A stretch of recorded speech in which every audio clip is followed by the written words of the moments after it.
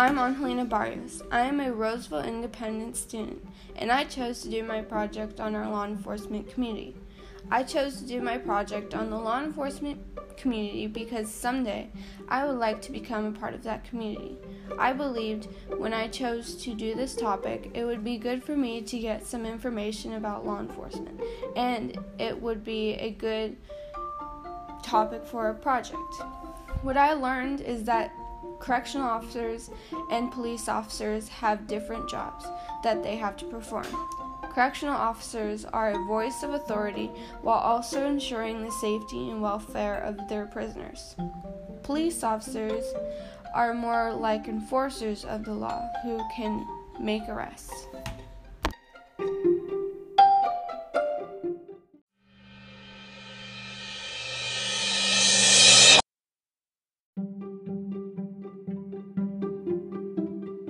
I am here at the Placer County Jail with Tom Turner, a correctional officer, and Jay Barrios, a former police officer, and I'm here asking them questions about their job. So, Tom, Jay, what is your description of your job?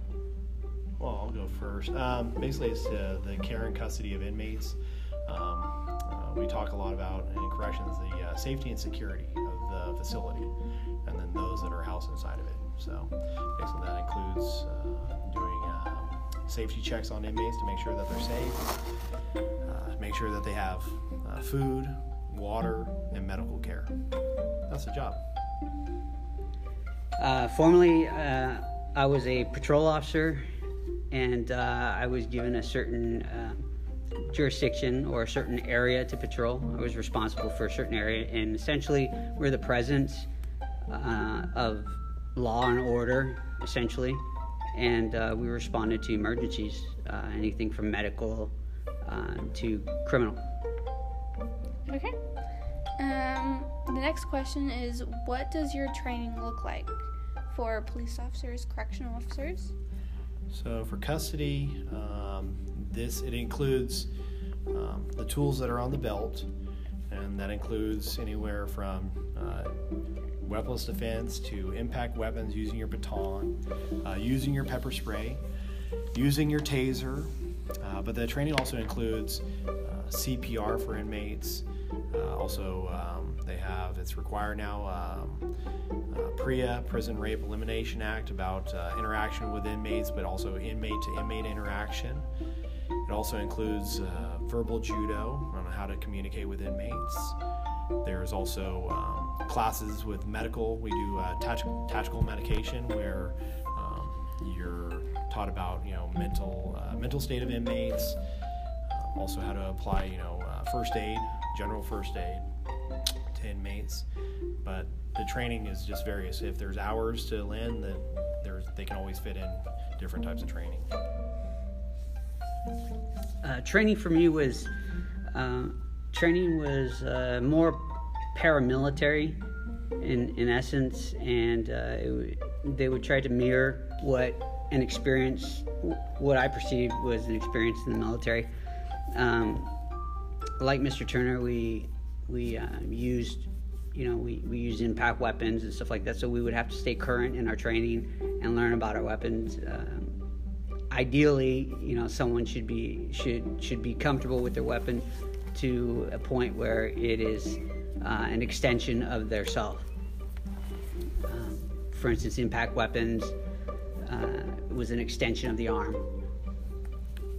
Other things were how we speak to people, the way, essentially verbal judo, how we carry ourselves, and how to act professional, ethics. That was a big thing. And you guys said that you guys train in weapons, and so what kind of weapons do you train on? And what advancements do you make on that? For corrections work, our first weapon is probably our mouth. Be able to communicate to somebody. So if you know how to communicate to people, that's going to be your biggest friend. If you don't, then you're going to have to resort to the weapons. First is going to be your hands.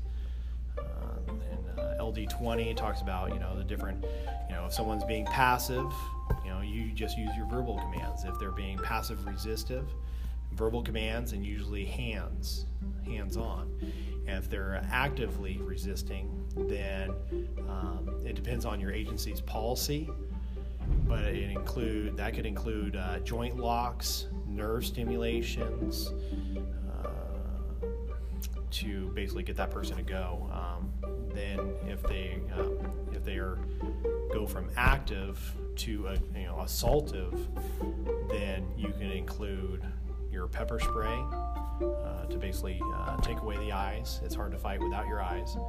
Plus there's a pain stimulus there. It burns, it hurts. You can use impact weapons like baton. You can also use UWARA or the Kubaton to do strikes, and also nerve stimulations to increase your point of pressure. You can also use your taser. In corrections, we have no live firearms in the jail unless, of course, it reaches to a riot.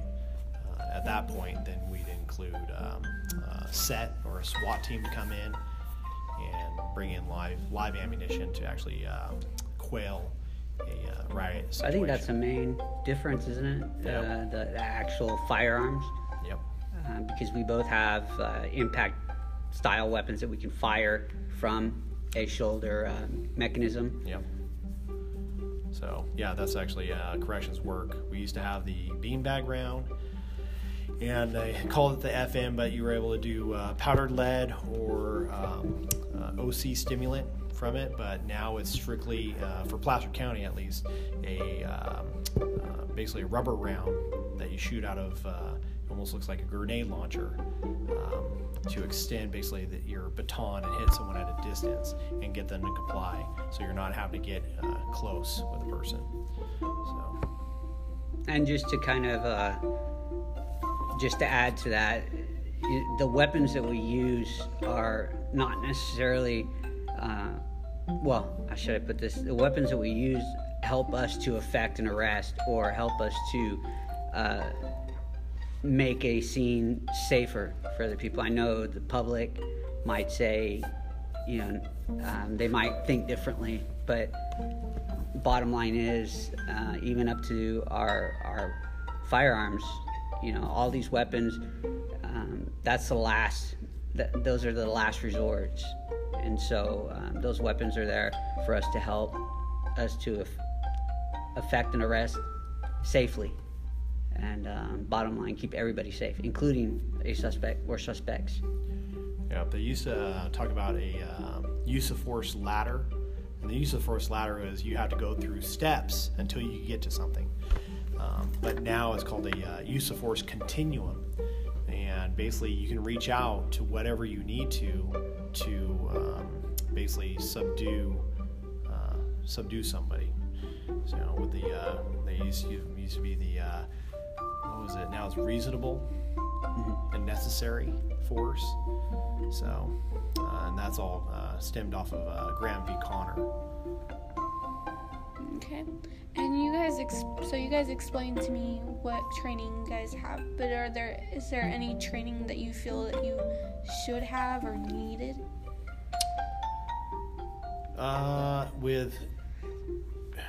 They do a much better job now, especially they've more heavily gone with psych dealing. It's called crisis intervention training.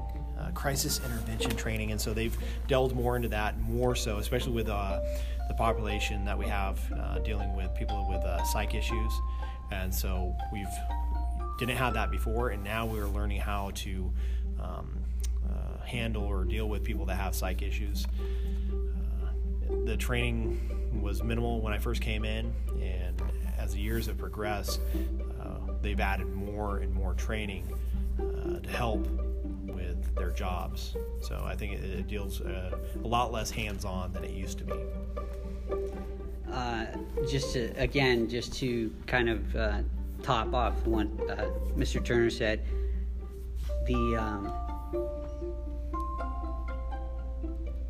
I just drew a blank. The training. I think training, to have a cadet or someone going through the academy, I think to have actual hours, maybe not necessarily as the contact officer, but to have them out there exposed before they actually graduate the academy, because the academy is a nice fundamental base. It kind of gives them an idea of what to expect, but it's a very small idea. I really believe that those who start off as cadets with a law enforcement agency, explorers is another term that's commonly used, but those individuals who get to shadow an officer or deputy, I think that they have a bigger leg up, a better understanding of what fundamentally happens out there, because it's all calm, and then all of a sudden something out of the blue pops off, or you're responding to an emergency. It might be a 30-minute rush. Things are happening so fast, and if many officers that I've seen were not, when they came into recruit training, they weren't able to deal with that. It happened so fast, and they performed poorly on their reviews. So in terms of being successful, I think that officers, cadets should be exposed to more field training prior to graduating the academy. And what kind of field training do they experience? I think just merely shadowing volunteers or cadets, explorers that are able to go out with officers, that are able to write citations and learn to explain citations to the general public, to have that public contact. I think that's important. Obviously, with the training officer, the training officer would kind of manage the situation, but that kind of exposure is by far, by leaps and bounds, the best. I think experience in this kind of job topples anything else. I think to have that experience, and along with the books, is important. So, Turner, do correctional officers, before they're put into a job, do they have any field experience? No, we have people that basically, like, all you need is a high school diploma and be 18, have a good background, and then you got the job. And so you get the training on job, as you're doing the job. And then typically after you've been doing the job for a year, then they actually send you through a correctional officer academy through one of the junior colleges, where you discuss anything from weapons defense, impact weapons, report writing, Title 15, which is what inmates are supposed to be afforded to for their rights. But for the majority, you're getting it's on-job training. You're learning as you go. So anybody can do it, as long as they have the right personality and they carry themselves well. Okay. Confidence, I would say, is 80% of the game in this kind of job. Just being able to be assertive, and again, how Mr. Turner explained how to be assertive and carry yourself. Yeah, it's like walking in the safari. If you don't pay attention to that lion stalking you, it's going to get you. But if you know know your surroundings and you give it that nice stare, it realizes you're not a prey. It's got to watch out for you. You got to stand tall. And moving over, what is it, or what was it like to be a correctional officer or a police officer? Well, I got 11 years until I can say, what was it like? What is it like? Because then I'll finally be able to retire. For me, it's big on teamwork, camaraderie, the morale, and working with. It's a family. You're like me. You're working with people 12 hours at a time, and they become like brothers and sisters. You love some, you hate some, but in the end, you're going to come to their aid. And the number one priority, it doesn't matter whether you're patrol or corrections, is you want to go home safe. You want everyone to go home safe. And so, especially being basically jail SWAT guy is when we go in on any tactical insertion on, grabbing someone from a cell, is my main priority is make sure everyone's safe through that, and that we can get home. It hurts me when I see other people hurt, and we all got, most of us have families, and we just want to basically survive this and get through it and take care of our families on the outside too. So that's what it is to me. I couldn't have said it any better. I submit to what Mr. Turner said. Bottom line is, get home safe, get home to your family. Next day, same thing. We all understand that there's occupational hazards, but that is our goal. So, while working, there are many misconceptions about your jobs. What are some misconceptions that you guys have? I mentioned it before. I'm just going to throw this out there.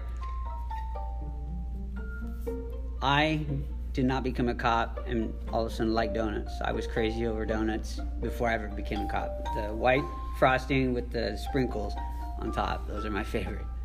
That police officers have a quota for tickets that they must write. They do not have a quota. However, I will tell you that a watch commander might come over and have a conversation with you, because there's lots of traffic violations that are happening. If you're not writing tickets, you're obviously not doing your job. He doesn't say you must write, but bottom line is you need to be able to support. You need to show something for your work. And so they keep track, they keep tracks of statistics. Again, it's just another way of them policing us and being able to, accountability, rather, not policing, but accountability. And so they're able to see if we're doing our job, we're producing. If I was working in a factory, they would be counting the items, units of what I was putting together.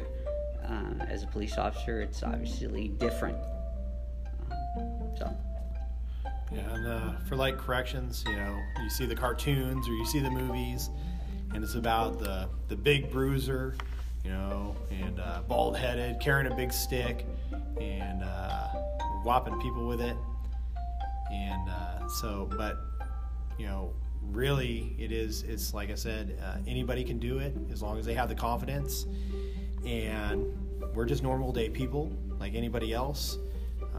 It's almost your mom, your dad, and you're coming in here and you're watching the kids and make sure that they follow the rules and holding them accountable and being firm, fair, and consistent. And I always tell the inmates, I said, when I'm off the clock, I'm just like anybody else. I'm no different. I said, I go home and I'm just like anybody else that's not in here. So so that's, we got big people, small people, short, we got everything. So, normal day people. And finally, what are some things that you wish people knew about your jobs? I would stipulate that the one thing that I wish people could grasp or understand, is the concept that they could grasp or understand, is that correctional officers, police officers, law enforcement officers, they're put in positions where they have to make split-second judgment calls. And yeah, I know, you hear it in the media that somebody was shot or this and that, but the bottom line is, you really don't know if you weren't there. And people could woulda, shoulda, coulda, or they overthink it. But the bottom line is, going back to that concept that Mr. Turner and I were very firm on, that we want to get home and we want to make sure that everybody on our shift gets home safely. There are things that happen and we can't always tell. Whether somebody has a weapon, whether they're pretending they're holding a weapon, that kind of thing. You don't know. And you're put in a position where, you have to make that decision instantly, and you have to make a choice. So I wish people would understand and be a little bit more compassionate in that respect. Yeah, and it's both for patrol and for corrections. We see the worst of the worst in people and society, and we don't see them at their best. We see people when they're down, when they've been using, when they've stolen from others, and we have to deal with the worst of the worst and almost shield normal day people from the bad. They talk about the sheep and the wolf and the sheepdog, and we're the sheepdogs and sort of looking after everybody else, the normal day people, and keeping the wolves at bay. And so it's they're not they're at a bad stage in their life. They've made poor decisions, and especially for corrections, we see them sometimes transformation, and they're not the same people they were when they first came in. And you have an idea, or you can tell certain individuals this is going to be the first time. They'll come in, they learn, and they'll never be back. But then you'll see those people come in and time and time again, and it's you're almost there picking them up and taking care of them and getting them back to normal. So it's and like Jay was saying, we wish you can't until you're there. You don't really know until you've been hands-on or you've been assaulted, and had to deal with it in a calm manner and not overreact or be vindictive. So, yeah, that's a tough one for a lot of people, not to have that emotional response. The people we're dealing with are either in crisis, or like Mr. Turner explained, that they're just having issues, and that's a thing, to be able to carry yourself and not have emotional responses to what they do. It's not personal. They're more than likely, if you're there and dealing with someone, it's the uniform that they're fighting, not necessarily you. And you have to be able to wrap your head around that. So. Okay, thank you. You're welcome. It was a pleasure. Yeah.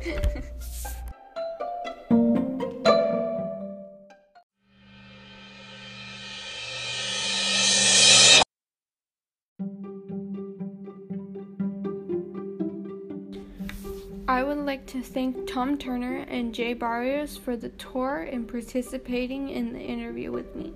I would also like to thank them for the information and the experiences they told me about.